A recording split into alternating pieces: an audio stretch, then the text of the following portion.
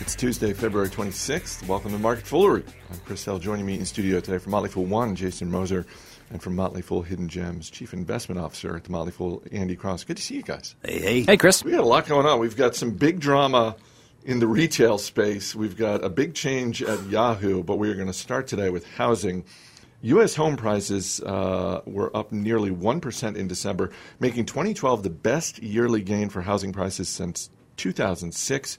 This is all according to the Price-Shiller Index. And Jason, Home Depot's fourth quarter profits came in better than expected. They raised their dividend 35% and announced they're buying back as much as $17 billion worth of shares. Really seems like Home Depot is just crushing it. It does, and it's a little bit of an other side of the coin from what we were talking about yesterday with Lowe's. Lowe's seemed to be sort of some good, some bad, and nothing really too terribly stellar out there. Home Depot, on the other hand, really knocked it out of the park. I think comp sales at around 7%, which is pretty phenomenal if you think about it. A lot of economic uncertainty out there, but apparently people are still getting out there and doing some home improvements. The one thing I was concerned with, though, I love the fact they upped the dividend by, 35%? 35%. But the $17 billion share buyback, to me, that just is – I hope they don't really just execute this to its full capacity because, this stock is not cheap today. It's probably 24, 25 times earnings with the action today. And, to me, buybacks are great when the stock is really cheap. We've still got a relatively uncertain economy out there, so that's the one thing I took away from the report that I'd be a little bit wary of. Well, two things here is that housing is so important to the U.S. economy and to the American consumer. And when our housing prices go up, we saw the Case-Shiller numbers look really attractive today. Yep. The home building, the new home numbers, really good.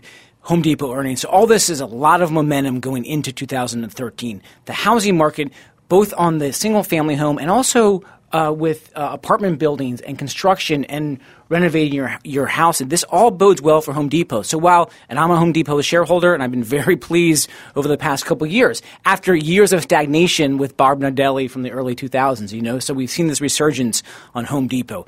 All very good news. So while the stock may not be screamingly cheap, I do think it's reasonably priced here, and I think the expectations now, because they lowered guidance a little bit, I think the expectations are set in such a way that they can actually outperform the expectations of the investors, and the stock can continue to go higher. Let me just play devil's advocate on the share buyback thing for a second, because and I'm not a Home Depot shareholder, but when we talk about ways that companies can allocate cash, upping their dividend, I think the average investor is nobody's bummed out to hear that the dividend has been increased. Yeah. So, that's a great thing.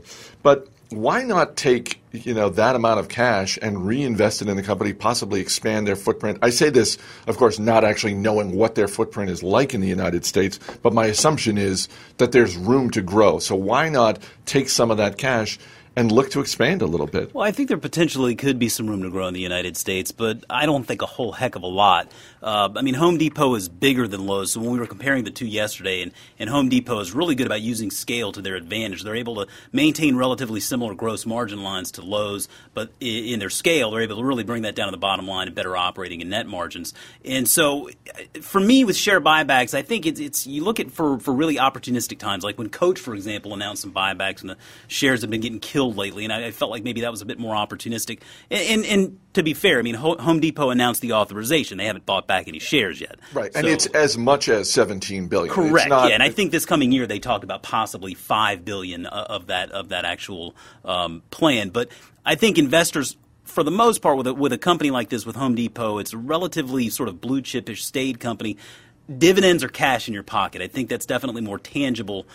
They've done a good job of bringing the share count down over time. They certainly aren't ballooning that share count up. But, Home Depot, I think they tried to get some market share even internationally speaking into China. That didn't work out so well. So it's sort of a fight between Lowe's and Home Depot at this point. I don't see any reason why. I would not recommend Lowe's over Home Depot. I think of the two, Home Depot is the stock I prefer. The one to keep in mind here really is Amazon Supply, because as new as that business is, we know Amazon and Jeff Bezos are always going to compete on price, and they'll sacrifice those short-term profits for long-term share. And so, Home Depot's probably got that in their rearview mirror too.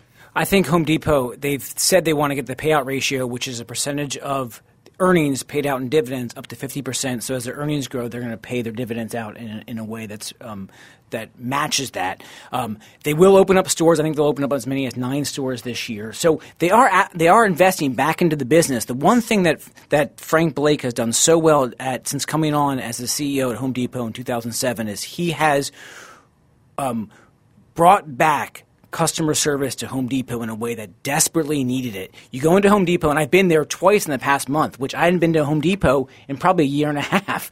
So you go back in there, and you get the feel, when you go into these stores, I get the feel of going into a smaller footprint in a very large retail space. So I get the sense that customer service, I'm always asked how can they be of service to me? What am I looking for? How can they help? And I think with something like Amazon Supply, you don't necessarily get something like that. I agree with that. And we talked on the Motley Fool Money radio show this past weekend. Home Depot came up. It was someone's radar stock. And Steve Broido basically is at the other end of the spectrum from you because he was asking about the customer service because I guess he's had bad. And I just sort of looked at him like, what are you talking about? Like, what Home Depot are you going into? Because I've had the same experience because I'm moderately handy around the house, but there's plenty I don't know how to do. We talked yesterday. I think all three of us, Jason, Tim, and myself, could bone up our skills when it comes to dealing with electricity and electrical work and that kind of thing. But anytime I go into Home Depot and I'm like, hey, look, I need help doing X, I feel like they're right on top. Yeah, I mean, I have like 10 thumbs. I'm so like an idiot when it comes to house repair. So any help I can get from Home Depot, I think is great. And I go in there and they want to help you now, which I think 5 years ago that was not the case. You go into Home Depot and you were lost. Yeah, I'll echo that sentiment too. I mean, I go into Home Depot a relatively decent amount, and it's a huge store. It's kind of frustrating if you don't quite know what you're looking for to sit there and walk around for 30, 45 minutes to try to find it. And they have really stepped up their game in the service industry. I think that Amazon Supply, admittedly, is not looking for that type of experience. I think they're focused more on these sort of professional, commercial sort of. Look, I mean, yeah, exactly. The numbers for Home Depot: sales up 14%, comps up 7%, average ticket order price up 6%. Like, these are good numbers that go into the next fiscal year for them, and I think it bodes well for the stock. There's a whole lot going on in the world of retail, and by a whole lot, I mean a whole lot of drama. Let's start with the tangible numbers first, though. Macy's fourth quarter profits came in better than expected. The company also said they expect 2013 to be another year of strong sales. JCPenney reports on Wednesday, and where the drama comes in is that Macy's and JCPenney are engaged in a lawsuit at the moment where Macy's alleged that JCPenney violated Macy's exclusive deal with Martha Stewart. And just to add even more to this whole thing, Martha Stewart's company, what is it, Omnivision Living? Omnimedia Living? Yeah, Omnimedia. They reported fourth quarter profits down 74% today. So there's this whole morass going on. Let's try and cut through it a little bit. But Andy, in terms of just sort of the basic numbers, it really seems like Macy's is doing pretty well in what is certainly in the recent past been kind of a tough operating environment. What's so interesting is I mentioned Frank Blake for Home Depot. Terry Lundgren over at Macy's has done a really stellar job over the last 5 years on getting Macy's merchandising strategy together. And I read in the release 2 key words that I thought were phrases that I thought were so interesting. Customers want fresh and exclusive fashion merchandise at outstanding value. And Jason, we've talked about this, about retail establishments offering things that you can only get there and you can't get elsewhere. Williams-Sonoma is doing this, spending more and more resources on this. And I think you get that sense in Macy's where before you didn't have it. Terry Lundgren has really, since 2009, when they kind of revamped their merchandising strategy and their operations, has Macy's now firing on all cylinders. And the stock, went from 45 down to 10. It's rebounded all the way back now to the 40s. So really things going very well at Macy's and not so much for Martha Stewart or JCPenney, really. I also feel like this is yet another environment where customer service makes a huge difference. Definitely does. Where if you're going into what is sort of the traditional department store model, which Macy's basically is, or for that matter JCPenney as well, that's going to make a huge difference, I think, for people. It will, and it does. And I think you could see that Macy's 3-pronged strategy here of working on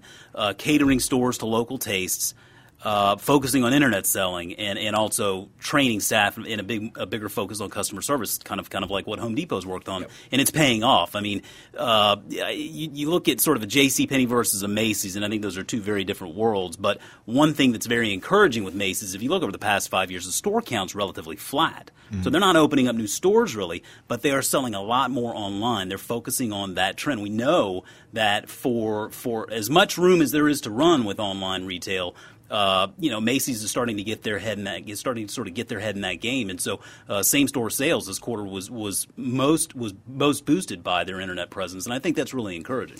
How does this is a technical question, but how do internet sales factor into comps? And maybe they're just a completely separate thing. But Andy, you talked about the average ticket order for Home Depot going up 6%.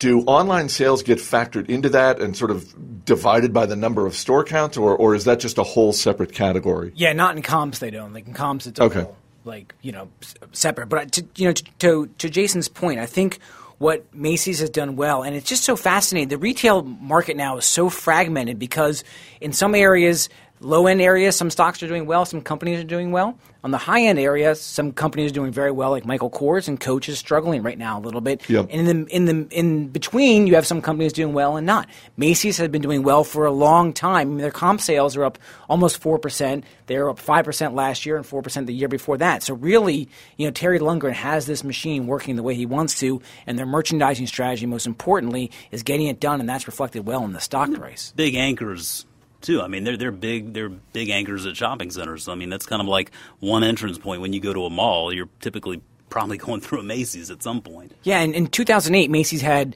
$9 billion worth of debt. Today they have $6.8 billion, and they had $580 million in cash back then, and now they have almost $2 billion. So, and they generate plenty of operating cash to be able to use in a variety of ways, like reinvest back in the stores. So things have really worked out nicely for Macy's.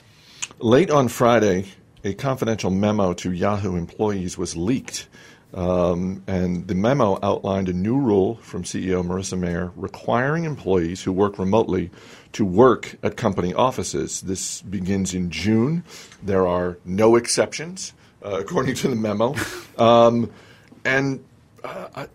This is just sort of seeing the light of day. Obviously, this happened late on Friday, but it's now starting to get a decent amount of coverage in the media. And I'm just curious what you guys think of this, because on the one hand, Yahoo's got somewhere in the neighborhood of 11,500 employees, and this is going to affect, by their own words, several hundred. So we're talking maybe 4% of the company is affected by this. So on the one hand, you have people saying, well, this is really not that big a deal. But for the people who are affected by this, and presumably by some of their colleagues, it's seen as sort of this almost heavy-handed move to say, you absolutely have to be in the office. The rationale behind it is around collaboration, and just the whole notion that collaboration is really important to our business at Yahoo, and you can work in your home, but you really can't collaborate with your coworkers.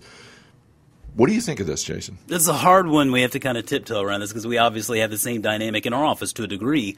But with that said, I mean, Marissa Mayer was brought into Yahoo not only to turn the business around, but really part of doing that is to essentially reestablish the culture at that company. And culture in tech specifically is really a lot about collaboration. And so I understand where she's coming from. I don't believe she's going to be so hard-nosed to say there are no exceptions. I mean, I have to believe there are going to be certain cases where things need to be worked out. And I believe I had seen some reports, lending to that. But I do get where she's coming from, and I think that ultimately when you're put in a situation where you have to turn a company around like she's been put in, it makes sense. I get what she's saying. I mean, collaboration's a big deal, and having everybody there together is really a part of that. It's not to say that it can't change down the road if things get better, but I think this is one of those things that she sees as integral into turning things around there. I mean, certainly in our office with the investing group, collaboration is hugely important, and really across our organization, collaboration is hugely important. It's one of our core values. So we understand the value of having everyone in the office and having open office space, and that's really very valuable. I think a lot of part of the strategy here is what Jason said, is that she's trying to shake things up. And I think it may be a little bit of shock and awe because she can always pull back from this a little bit. Right. Like go out there with a big, bold statement like this, get everyone thinking about the whole concept of, wow, okay, do we really need to be in the office to be that collaborative? Is collaboration really that critical and that important? If it is, at least it opens up a dialogue and a conversation about that.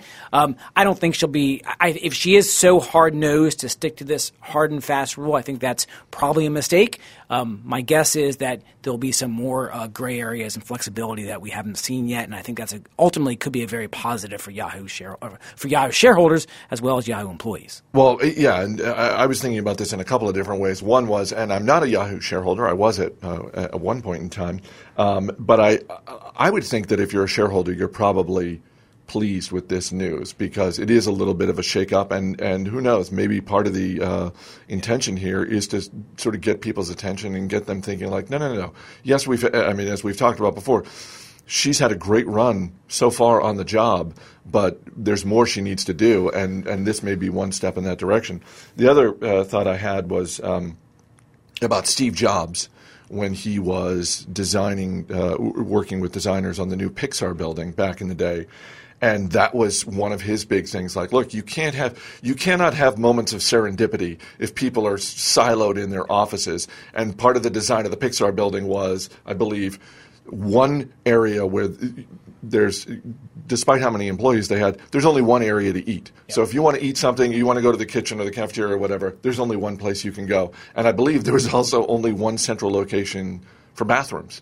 Or it's like, hey, look, I don't care how far you have to walk from your office. If you want to go to the bathroom, you're going to have to go to this one central area. And again, you have those moments of serendipity where, who knows, that's possibly where the next great idea comes from. I think that more than likely there was a sense of complacency at some point here in the Yahoo work environment. I saw a tweet yesterday from Richard Branson who he was befuddled by this. He thought that really the best way to get the most out of your employees is put them in the environment where they want to be and you'll get the best out of them. And that may be true, but I think it's true if things are already going well. Right. If things are bad, if there's a sense of complacency, then you have to really pull that rope in and you have to bring people back into your world and reestablish the rules, so to speak. And so I think that's probably what she's doing. And like Andy, Andy mentioned, I think, very, very good point here is she can probably ratchet it back a little bit, but this is a starting point. And I think that really when you're brought in to change the culture of a company, you have to do things like this. And we have seen this. Tony Hsieh does the same thing at Zappos in Las Vegas with some of the big building that they're working on